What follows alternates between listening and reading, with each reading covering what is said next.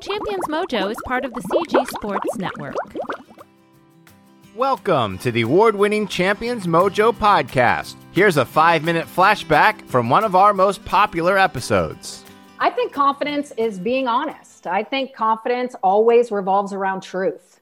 If you have to fake it, you're not going to find confidence anywhere. So I think you got to be real. And if you're struggling with the fear, you got to be honest about it, and learn how to handle it. Because like you said, as we keep it in, it gets bigger and bigger and bigger. It loves darkness. But when we have the courage, to speak it out and get it out of us, does it fully take it away? No. But I do believe that it makes it small enough that we can step over it to move into our potential.